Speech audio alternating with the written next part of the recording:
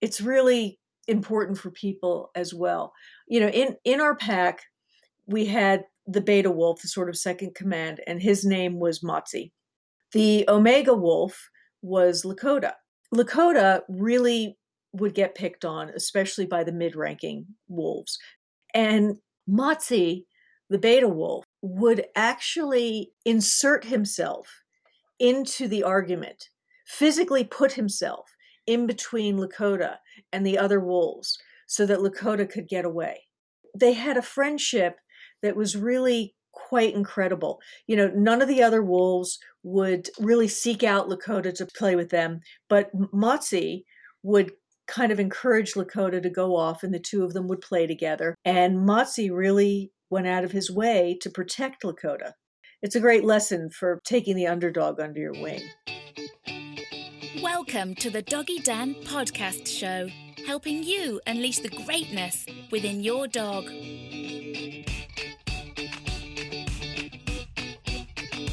Hello and welcome everybody to another Doggy Dan podcast show, and today I'm super excited.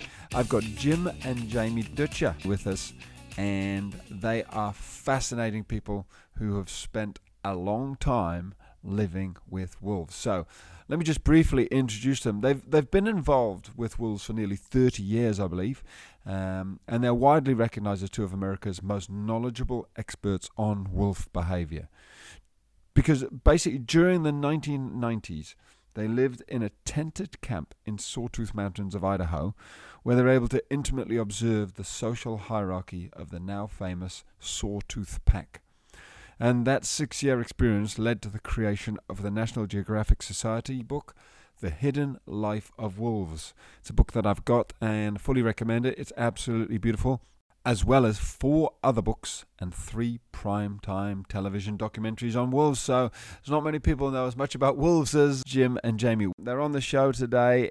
I'm so excited to have you here. Thank you for joining me, Jim and Jamie Dutcher. Oh, it's a pleasure to be with you, Dan. Nice. Thanks for having us on, Dan. Oh, it really is my honor. I am such a wolf man. What a way to start. But I really am. I have such a love of the wolves, but I haven't got much experience of having lived with them or being with them. I don't know anything compared to you guys about the wolves. So I'm just going to hand it over to you. Would you be so good as to tell us a little bit about your experiences with wolves? Over to you. Okay.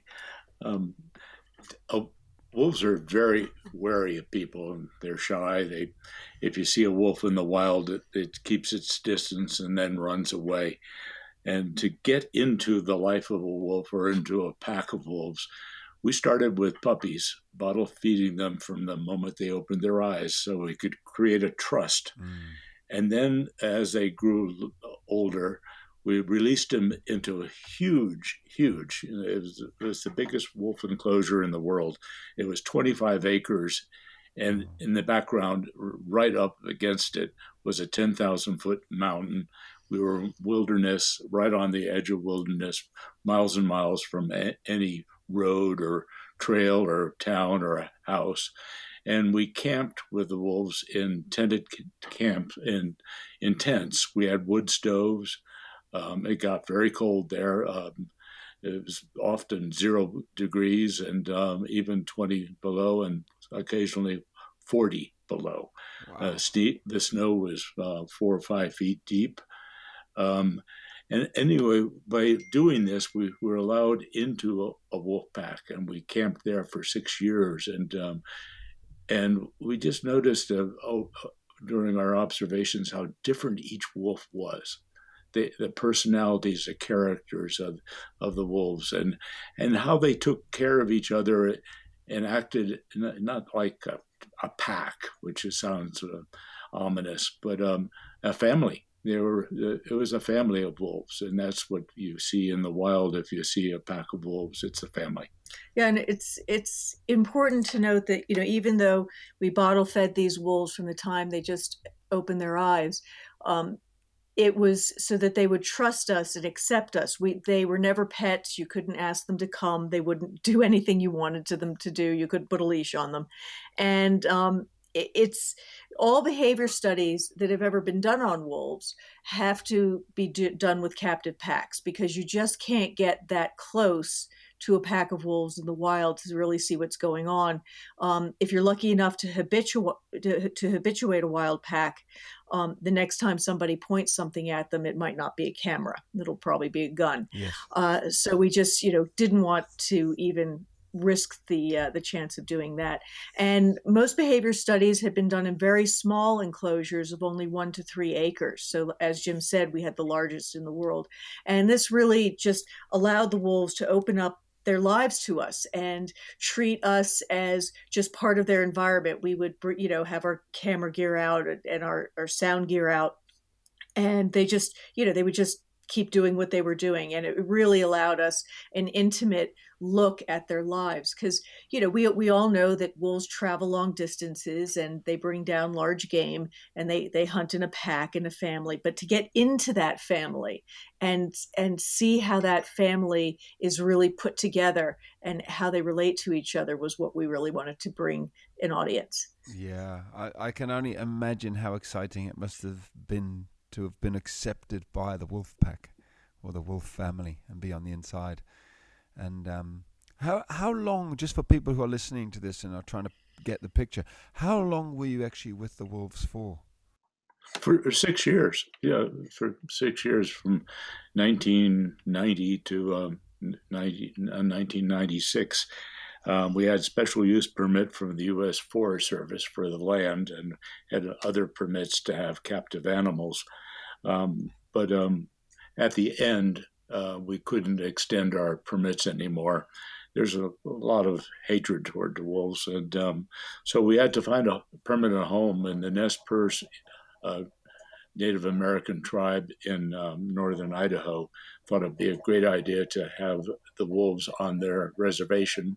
And we set up another similar situation that we had lived with wolves, and they lived out their lives there. Oh, good on the Nez Perce tribe. It was really hard to say goodbye, though. Very.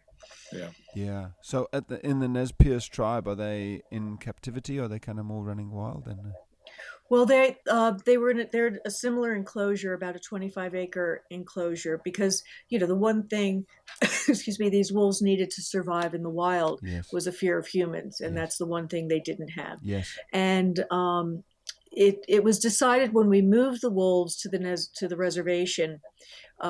We had a lot of discussions about how they would live out their lives, and we all agreed that we should do tubal ligations on the females, so that they would continue their breeding behavior, but they would not continue to reproduce, because it was a finite space. Yes. And, in wolf packs, you have wolves that want to disperse, and there would be no place for these wolves to go. Yes. And it was really, it was our hope that, by the time there was no longer a sawtooth pack, that there would be a better understanding for wolves, and we wouldn't have to keep it going. But unfortunately, we still have a tremendous amount of work to do.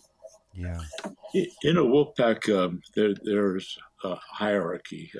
At the top of the pack is the breeding pair, alpha, the male, alpha, female. And normally they're the only ones that breed and give birth to pups. The mother digs a den. They're born underground.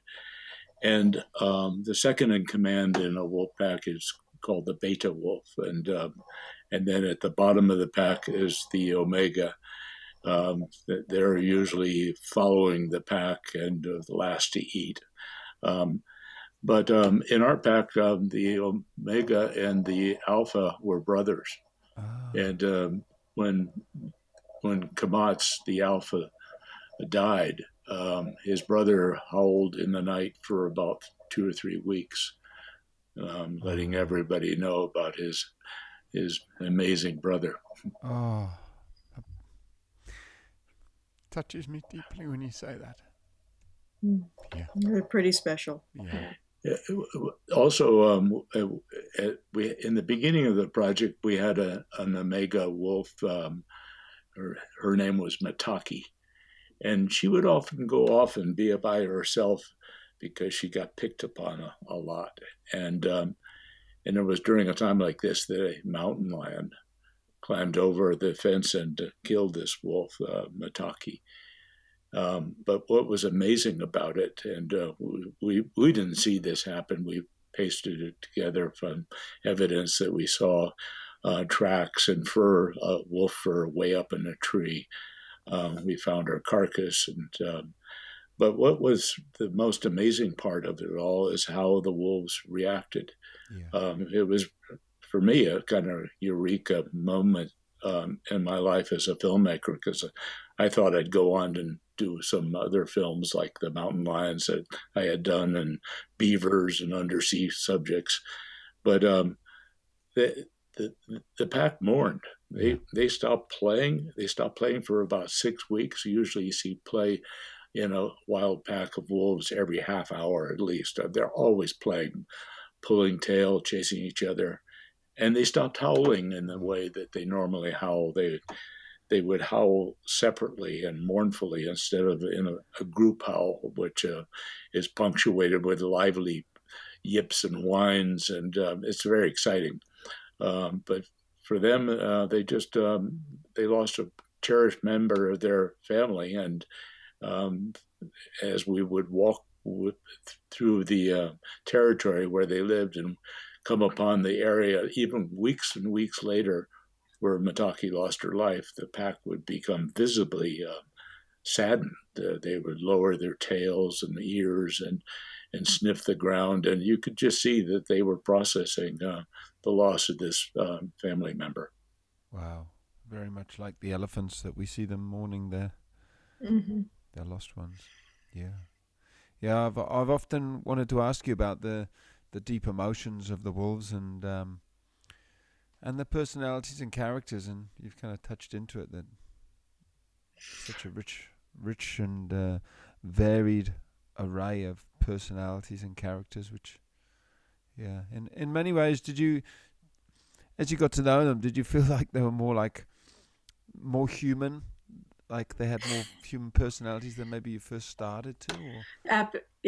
Absolutely. I mean, wolves really are the best of what humans can be. Yes.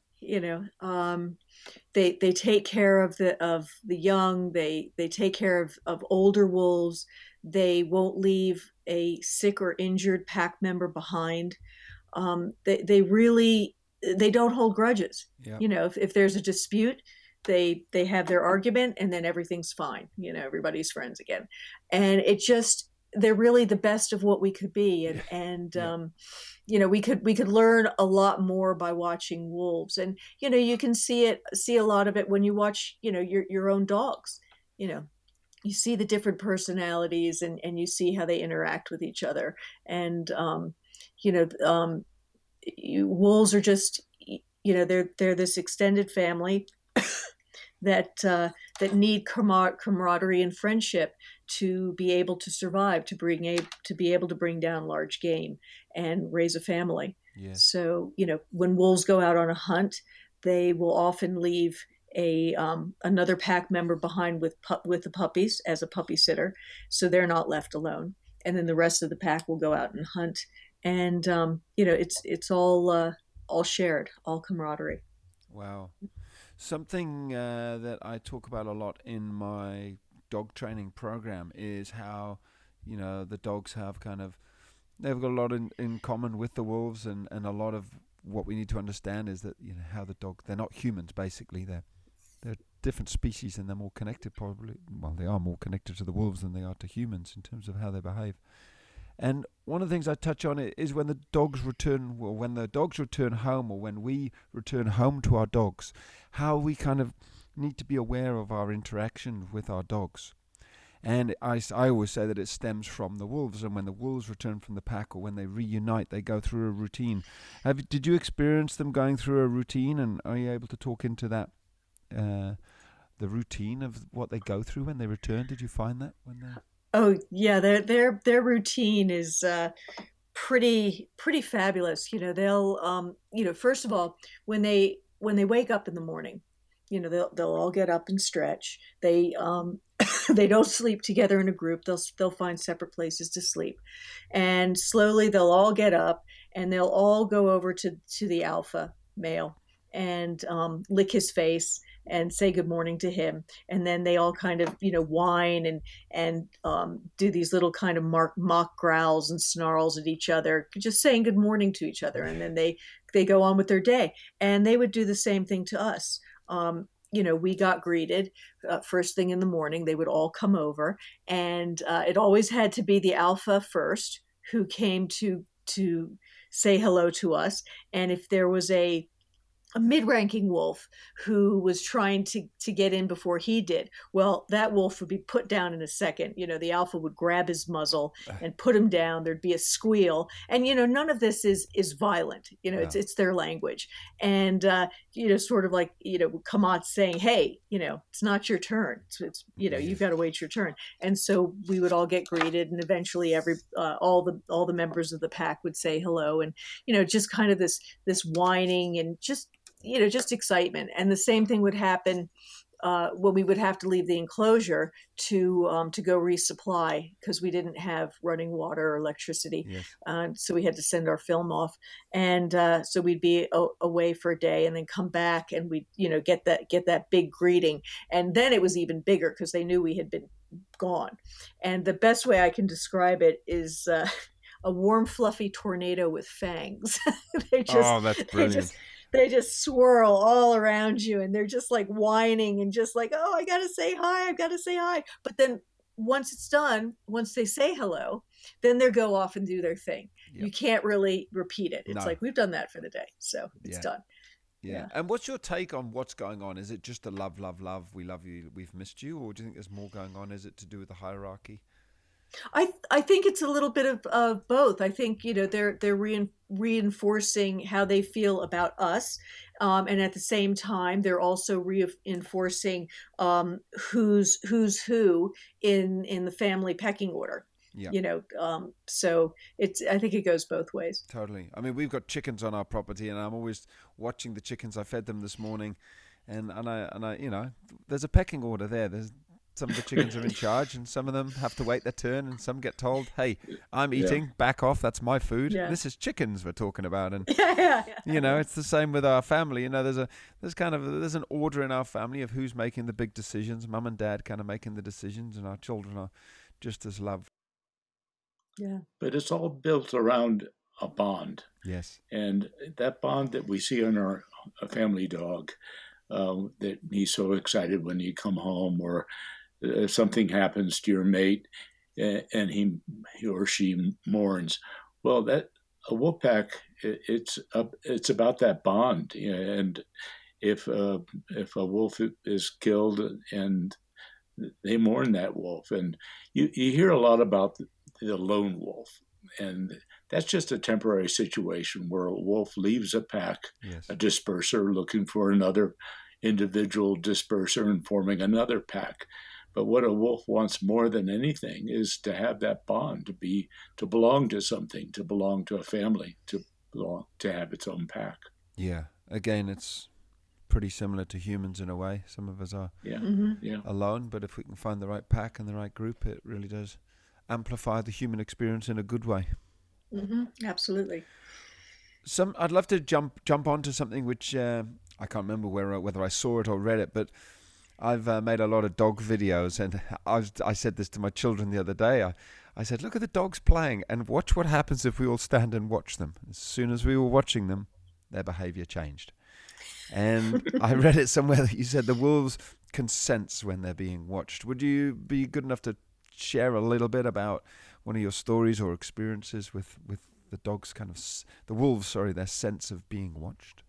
I don't know if we have an exact story about that, because we were part of their environment, so we were there all the time, we were watching all the time. But I can say for sure that wolves are very aware, and they have a deep sense of what is around them, and that's really, if you know if you're lucky enough to see a wolf in the wild, Yes.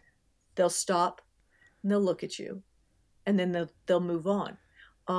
But again, if you are lucky enough to see a wolf in the wild, you're seeing that wolf because he or she wants you to see them. Yes. And which is a pretty special thing if you get the opportunity for that. We had actually a friend of ours had an amazing experience out here because we live in a mountain town, and he was out doing some climbing, and he'd gotten to the top of a ridge, and he popped his head over, and right pretty much at his nose was a wolf sleeping. Wow. Right at the edge of this. Under the snow. Yeah, under the snow. And it startled him, but, he knew us, our friend, knew, don't be afraid of wolves. They're not going to hurt you. And he just stayed there. And this wolf stood up, shook off the snow. And then our friend realized it wasn't just this wolf. There was an entire pack of 12 wolves behind him laying down in the snow. And they all got up and they slowly turned around and walked further up to another ridge, while that one wolf, who was more than likely the alpha, stood there, waiting until all of his pack mates had made it far enough away, and then he turned around and went off. Wow. Just kind of keeping an eye on our friend, which is pretty amazing. So they're very aware. Oh, just love it. I remember, is it Farley Moat? I always get his name wrong. Marley Foat? No. Marley Foat. Farley Moat. Farley Moat. Sorry, Farley Moat. I've always got his name.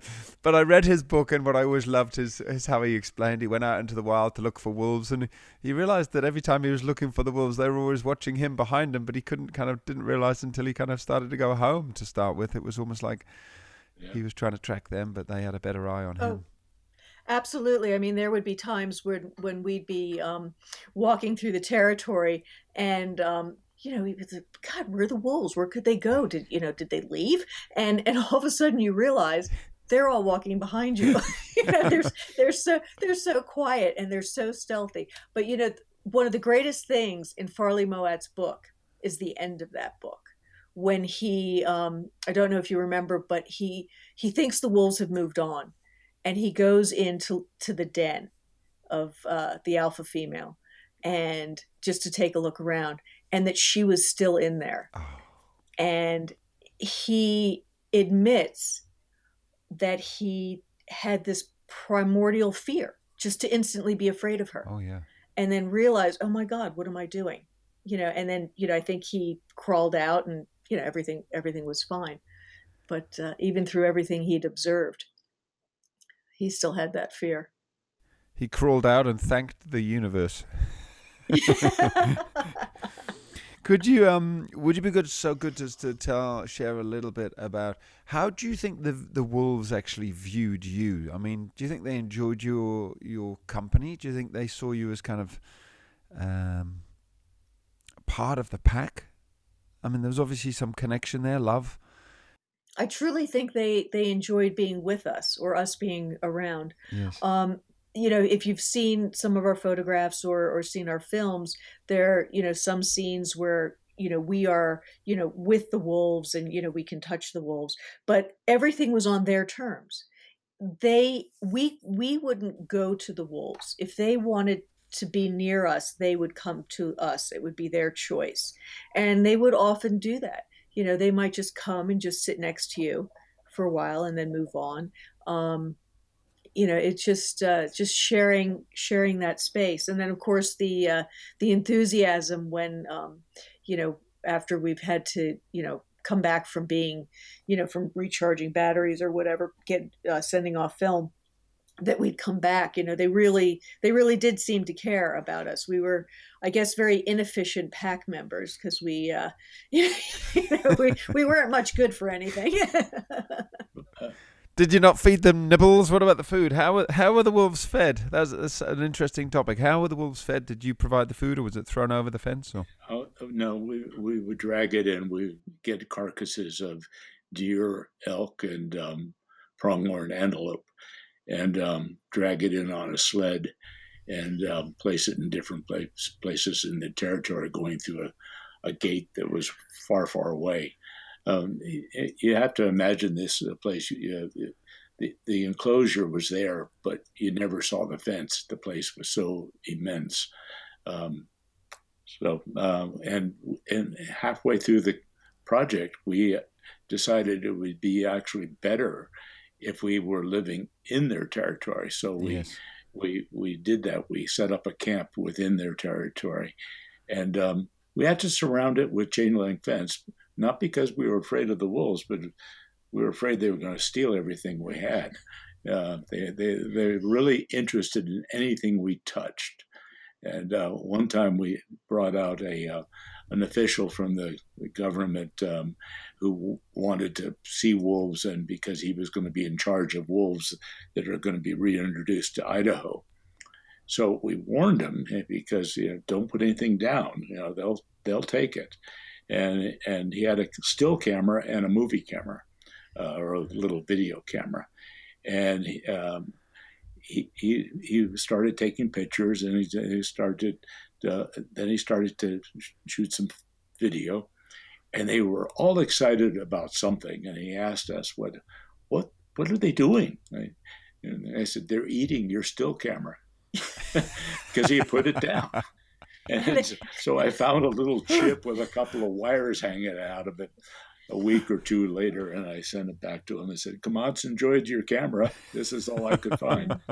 But it's what's really interesting, and a big difference between wolves and dogs and food is that as Jim said, we would bring in large game, roadkill. Unfortunately, there's quite a bit of it here. Which was the majority of their food, but they would also kill small game in the enclosure, rabbits and such. And people always said, "Oh, but what about your food?" And we had a very small stove, and we would grill quite often. And they would be like, "Oh, weren't the wolves just crazy for the smell of grilling meat or fish or whatever?" And they had no interest in it whatsoever, because it wasn't something that they associated with food. Oh, how interesting. Which is really interesting. They just had no interest in it whatsoever. And when we moved our camp into their territory, we had a large wall tent on the ground, and then we had stairs going up to a platform where we had our Mongolian style yurt where we did a lot of our work and where we ate. And I was up on that deck, and I was eating like some kind of chip or whatever, and one of them fell to the ground, and I thought, "Oh my God, what have I done? I'm going to create a monster." Well, they ran over to it, but they wouldn't eat it. They rolled on it to get the scent all over them, but they had no desire. It wasn't something that was food. They could smell the chemicals. Yeah, they could smell all the chemicals. They're going, "Hang on, that chemical's not good for you. That one's not good for you, and that one's not good for you. Don't eat that. Whatever you do, don't eat that." Yeah. But totally disinterested in cooked food, or just average human food. But one thing they did eat, which we never would have seen, which no one has ever seen in the wild, they would seek out in the spring one particular wildflower called a shooting star. Wow. And they would graze on these shooting stars. And I ate one, and it's not very interesting. So it doesn't really have any particular taste, but it's just, that's what they would seek out. And no one really has ever seen that before. Yeah, it's almost like these animals have an instinct and a knowing of what they need to eat and what's in the food sometimes that it defies our understanding. So after our years of living with these wolves and realizing we really couldn't go on to another project, another animal, we thought about sea turtles and wild horses and lynx, animals in Africa, but we kept going back to wolves. So we formed a nonprofit, and we do a lot of presentations over the where we show images and tell stories about wolves. And the nonprofit also sponsors research in Yellowstone and Denali and other national parks. And it's been really rewarding to learn about the wolves of these Yellowstone, where we're not that far from Yellowstone, but up in Denali, there's trapping, right? And so in Yellowstone, if a wolf ventures across the boundary of the park, they can be shot or trapped. And one of the stories that really touched us the most up in Denali is where traps were set outside the park, and a pack of wolves had wandered out of the park, and the alpha female stepped into a trap. And the researcher there that we worked with, Dr. Gordon Haber, told us this story that was just amazing, that this female was in a trap, and the trapper didn't show up for about 2 weeks. And so the pack must have brought food to it because it survived. But eventually the trapper came by and shot the wolf. Oh. And the alpha male was so traumatized that he ran way back into the park to where their den was, with the yearlings following behind. And he got to the den, and he went into the den and he cleared it out to get it ready for a litter of pups that he would never father. After finishing that, he ran back to where she had disappeared, with the yearlings again trying to keep up, and got to the place to where she had been in this trap, and he wandered all over the place and howled and howled and howled, searching for his mate. And they care a lot about each other, and there's just stories like that over and over. And I think that if people could understand these stories and how different each wolf is, and the characters and personalities they have, they probably wouldn't want to kill a wolf. But right now, our state wants to eliminate 90% of the wolves that we have painfully and successfully reintroduced. And there's maybe 1,000 to 1,500 wolves in Idaho. Idaho is a rather large state. We have 20,000 bears and maybe 50,000 coyotes, and only 1,000 to 1,500 wolves. And now they want to kill 90% of them. And Idaho has cattle and sheep, but people don't come to Idaho to see cattle and sheep. They come to see the wild rivers and the mountains and the wildlife. Yeah. And it's really sad. There's 2.8 million cattle and sheep in Idaho. 2.8 million, and wolves only killed about 170 of them in a year. And the ranchers are reimbursed. So that's what we're up against, and we're trying to educate people about wolves, and that's why we do write books and produce films and tell our stories. Yeah. No, I couldn't agree more. And I read somewhere, I heard somewhere, and it just said that this world will never find peace and happiness until we restore balance to nature. Yeah. And that balance to nature can be summed up by 2.8 million cattle and sheep, and we want to kill off 90%, or some people want to kill off 90% of the wolves, and there's only 1,000, so we'll be down to about 100, 150. Yeah. It's that imbalance that is so wrong and feels so out of proportion. Yeah, there's not even a sensible argument for it. All the reasoning is false and based on myth. The small amount of wolves will occasionally take cattle and sheep, but as Jim said, the number is extraordinarily small, and they don't attack humans. They would prefer to be. They're curious of humans, but they prefer to stay away from them, and it's just. They just continuously get the bad rap. The Little Red Riding Hood, Three Little Pigs, everything's pushed back onto wolves. And in fact, we as humans make things worse for wolves when we do go out and try to, when the government will go out and try to eliminate a pack or part of a pack because, let's say they're worried they're going to be predating on livestock. Well, then you've just decimated the family, and you've either left a bunch of kids that don't know how to fend for themselves properly, or you've broken up the pack to a point where they're just, in twos and threes, and that's not enough of a family to bring down a large animal. No. So that's when you create the problem of wolves then having no choice but to go after something easier like cattle and sheep. Yes. They don't even really like the taste of cattle and sheep. They don't act like natural prey to them, but it's a source of desperation, and we create that by taking away their own prey sources and by killing off family members. Yeah. Dan, they're actually killing the puppies at the dens now. Mm-hmm. They're digging them up when they're a week or two old, and shooting them with a gun or something worse.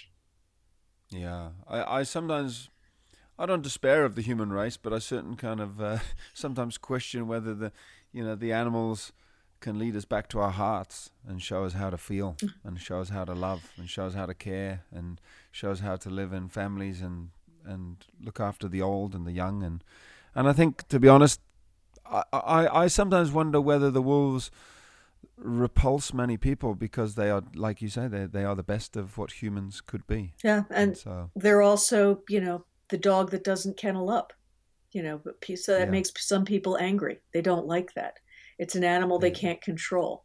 And we owe so much to the wolves, because as all dogs have virtually the same DNA as wolves. They all derived, whether it's the Pekingese or the great sled dogs, they all derived from wolves. And we owe so much to wolves for our very best companion. There's no other animal on earth that reads us as well as our family dogs.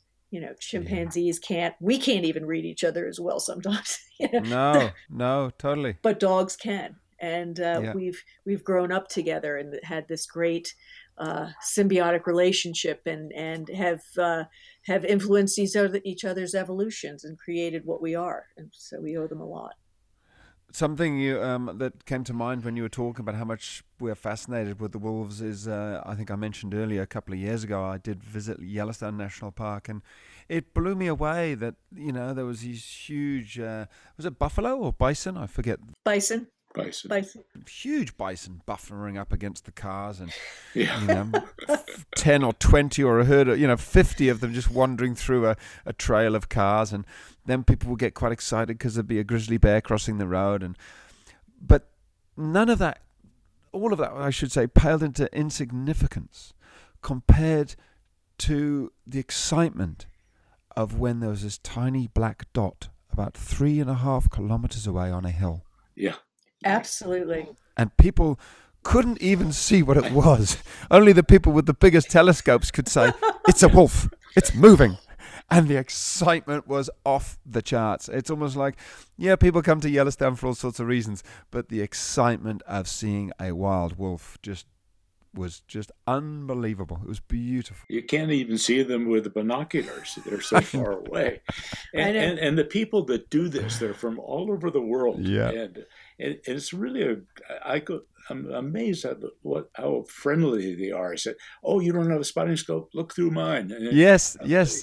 They want to share. And absolutely, yeah. Yeah, I mean, people up and move there. They you have people that are like permanent wolf watchers, and they love to tell you about the wolves they're seeing. And so really, if you're going to Yellowstone and looking for wolves, you don't really even need a spotting scope, because if you can find them, they're more than happy to share the stories, which is really terrific. It's just created a huge tourist industry and just a great camaraderie, because the thrill of wolves being back, that ultimate wildness, and if you're fortunate enough to then hear them howl, That's Yeah. just, it raises the hair on the back of your neck in a good way, just a real soulful way, and it's just an amazing thing.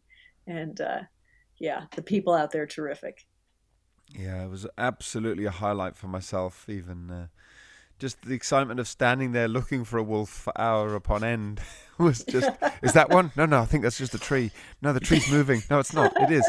He's. Just it was. I'll never forget it. Never forget it. So, can you tell me a little bit about how people can, get more involved or learn more about what you're doing or help protect the wolves? What's the best thing for people to do? Well, our organization is called Living with Wolves, and we have a website, and it explains all wolf behavior and all the films and books that we've written about wolves. And we actually just won a national award for the website, so Oh, I'm brilliant. pretty proud of it. Yeah. Is that Living with Wolves? Livingwithwolves.org. Livingwithwolves.org. Beautiful. Yeah. And a recent book that we did was called The Wisdom of Wolves. And a lot of these stories that we're telling you right now are in that book. So that it's not really a picture book like The Hidden Life of Wolves, but it's based on stories. Yeah, and more about how what we learned from wolves and what people in general could really take away from wolves. And we also have on the website different government agencies to reach out to. We also have great learning tools. We have an online version of our photography exhibit, which travels around. And with National Geographic, we put together a teacher's guide, so an educational guide for grades K through 12. So that's a great resource, and also a fun kind of family guide, things for kids and families to do at home. And as Jim said, just a tremendous amount of information about what wolves are really like in a very digestible way. We will often reprint scientific articles but rewrite them so it's easier for people to digest and understand. So yeah, it's I think would say that's a great way to start, and just be an activist for wolves and a supporter. I know that there are no wolves in New Zealand, but your podcast I'm sure goes all over the world, and besides humans, wolves are the most traveled species on the planet, have lived on more continents than any other animal. Yeah. So they're wolves in Africa, the Ethiopian wolf, and in the deserts of Arabia and Egypt, Jordan, the desert wolf, and of course wolves in Europe and here in North America. So they're a global animal, and they need global support. Truly, they really, really do. Yeah. Well, I've got like I say, I've had the book, The Hidden Life of Wolves, for many years, and it is a beautiful book. So, it's one of the most beautiful books. And I notice on Amazon, it's got, every rating is a 5-star review on Amazon. All right. That's good to hear. That's nice. It's right up there. And I've also got The Wisdom of Wolves as an Audible. Oh, wow. So you can get that on Audible. I'm listening to that as I do my gardening. Really, really, really beautiful. Good. And, Thanks. yeah. I got a couple of quick questions, if I may. Yeah. They're very much personal questions, and one of them may sound a bit weird, but I'm just going to ask it because I'm fascinated. I don't care. That's okay. So, sex and wolves. What do the wolves have sex just to reproduce, or do they, like, I've read somewhere that the wolves, only if they feel this situation and it's time to reproduce will they mate. Does that mean they kind of only mate maybe once a year, and it's only the alpha couple, the alpha pair? How does? I'm just interested. Yeah. No. Unlike dogs, wolves only breed once a year, and that's in late winter. And then the pups are born in early spring. And when you say mate, does that mean the actual having sex, or is that they'll have sex many times a year, but only once? Does it biologically kind of kick in? No, they really only have sex once a year. Wow. The female only comes into estrus, and Yes. so that's when she's desirable. Yes. So Yes. so that's when they get together. And it is true that wolves, if wolves are living in an area where there's a plentiful amount of game and everything's going good for them, not only will the alpha pair breed, but the alpha male may also mate with a beta female or another female. That can happen as well. But at the same time, if the pack is in distress, if they're having a very difficult time finding game, then they may not breed that year because they know they cannot support those pups. Now, one really kind of, since you've asked about wolf sex, is it's generally thought that the alpha male picks the female, and and he's in charge. Well, really, it's the other way around. Oh, just like humans. Just like humans, exactly like humans. Yeah, you will have well, for example, in our pack we had two females. We had Wyakin and Shmook, and we assumed, for no reason, we just assumed that Wyakin would probably become the alpha female, that because she was more gregarious and just a better all around mate, right? Where Shmook was timid and a little bit of an omega almost. Well, all of a sudden, the two of them came into estrus at just about the same time, and all bets were off. Shmook became Superwoman. She became aggressive towards Wyakin, would always kind of put her down, sort of like, look at me, Yeah. And she really put herself in front of Kamatz all the time, and really actually made it quite difficult for Wyakin to even want to breed. Wow. Let's just say she was a bit aggressive, in the Netherlands area. Wow. So yeah, I don't know what your audience is, so I'm just trying to. No, but, they just love to learn the truth. Yeah. So anyway, she just put herself in front of Kamatz, and he's like, "Oh, okay, I guess you're it." Wow. And yeah, that's how it's done. Oh, nature's amazing. Yeah. And it really was quite sweet after that. They really had a great bonding time, and it was pretty sweet. Yeah, our researcher friends in Yellowstone, especially Doug Smith, told us this story that they've been watching the pack, and when the alpha male stood up and was ready to go on a walkabout, going hunting or whatever, the rest of the pack just sort of looked at him, and then he laid down. But the alpha females stood up, and the whole pack got up and like, we're going somewhere. We're going somewhere. Wow. And they take their lead from the females. Jim, it's amazing. I had two questions. One was about the sex in the wolves, and the other one was about who decides when they go for a walk. Yeah. And does the alpha male stand up and then they all follow? That was going to be my other question.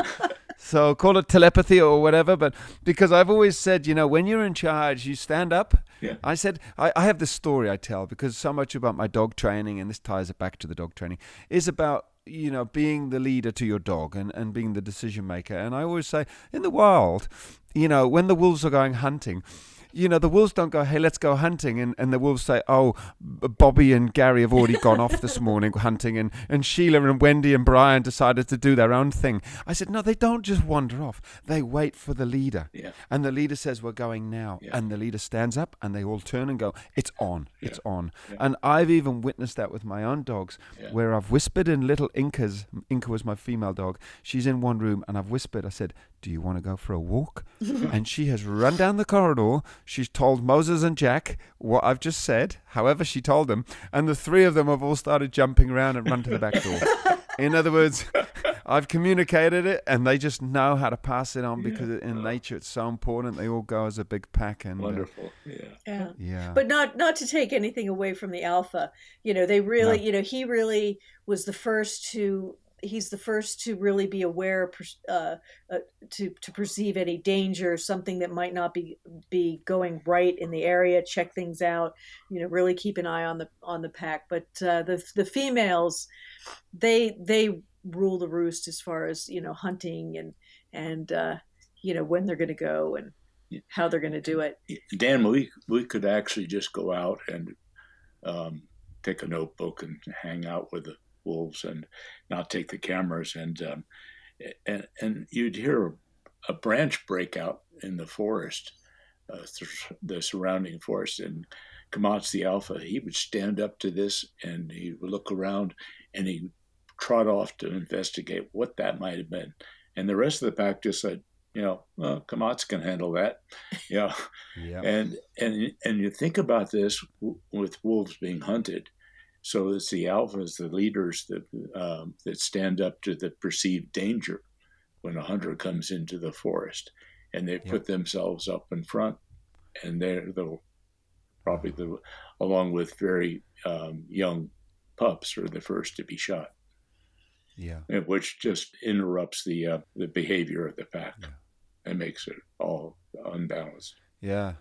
It's very sad. It's very, very sad when you think about it, and the emotions and the love and the bonds which are broken. And all I can do is say a huge thank you to you both for all your work. And thanks, Dan. Yeah, thank you. Yeah, I appreciate it. I know millions of people around the world do, and feel like I could chat to you guys for hours and share stories and. Yeah.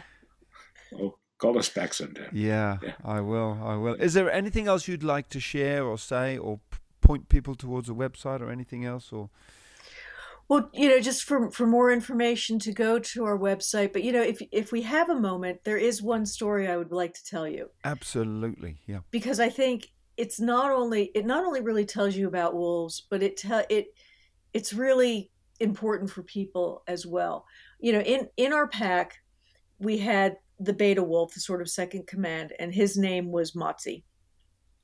The omega wolf was Lakota. And, people think that, okay, the omega's always picked upon and the last to eat, so that would probably be a wolf that would be a disperser. But they're really not. They're really an integral part of the family. They really are the instigators of play and diffuse pack tension.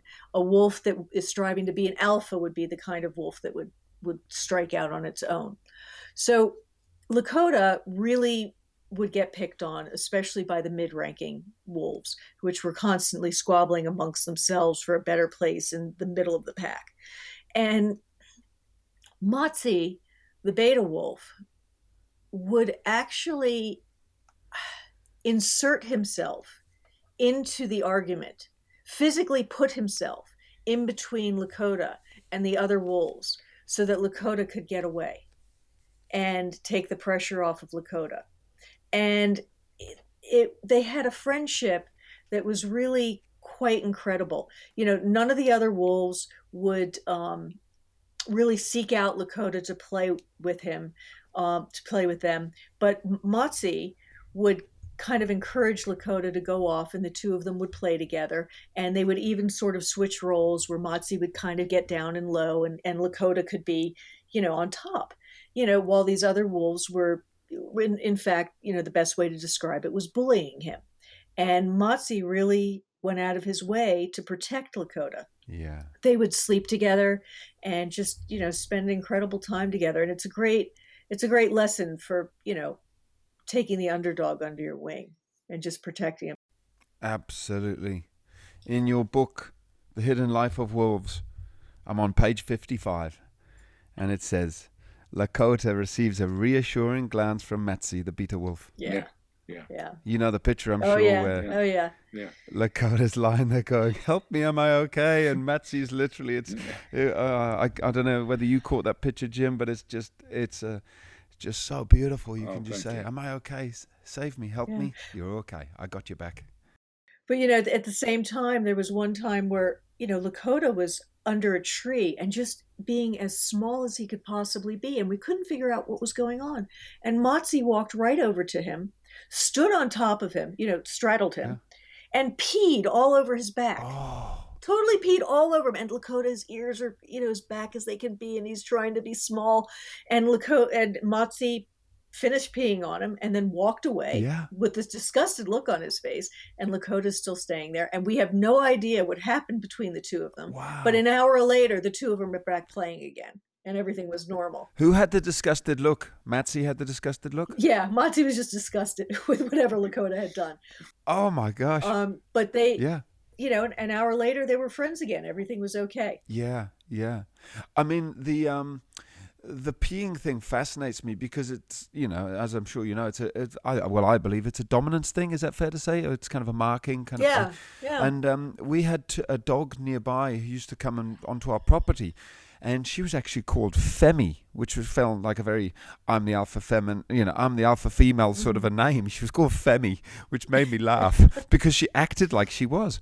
And lo and behold, she used to kind of boss my girl dogs around quite a bit. One day she actually turned up. She went to the dogs' food bowls, which were empty but still on the decking. And she literally squatted down and peed all over the dogs' food bowls. And looked at me and walked off. Wow. And I thought, oh, God. Because I think the wolves will sometimes pee on the carcass a little bit maybe or something. Is that true? Or? Yeah. Yeah, they'll pee on certain things to mark them. Yeah. And it just made me go, this peeing, it's a fascinating. I could chat to you guys for hours and hours. Oh, wow. Absolutely fascinating. Thank you for sharing. Dan, thanks so much for having us. It's been a pleasure. Yeah, thank you, Dan. Yeah, well, love to you. Keep up the great work. And I'm sure a lot of people are going to get a lot of enjoyment out of this podcast.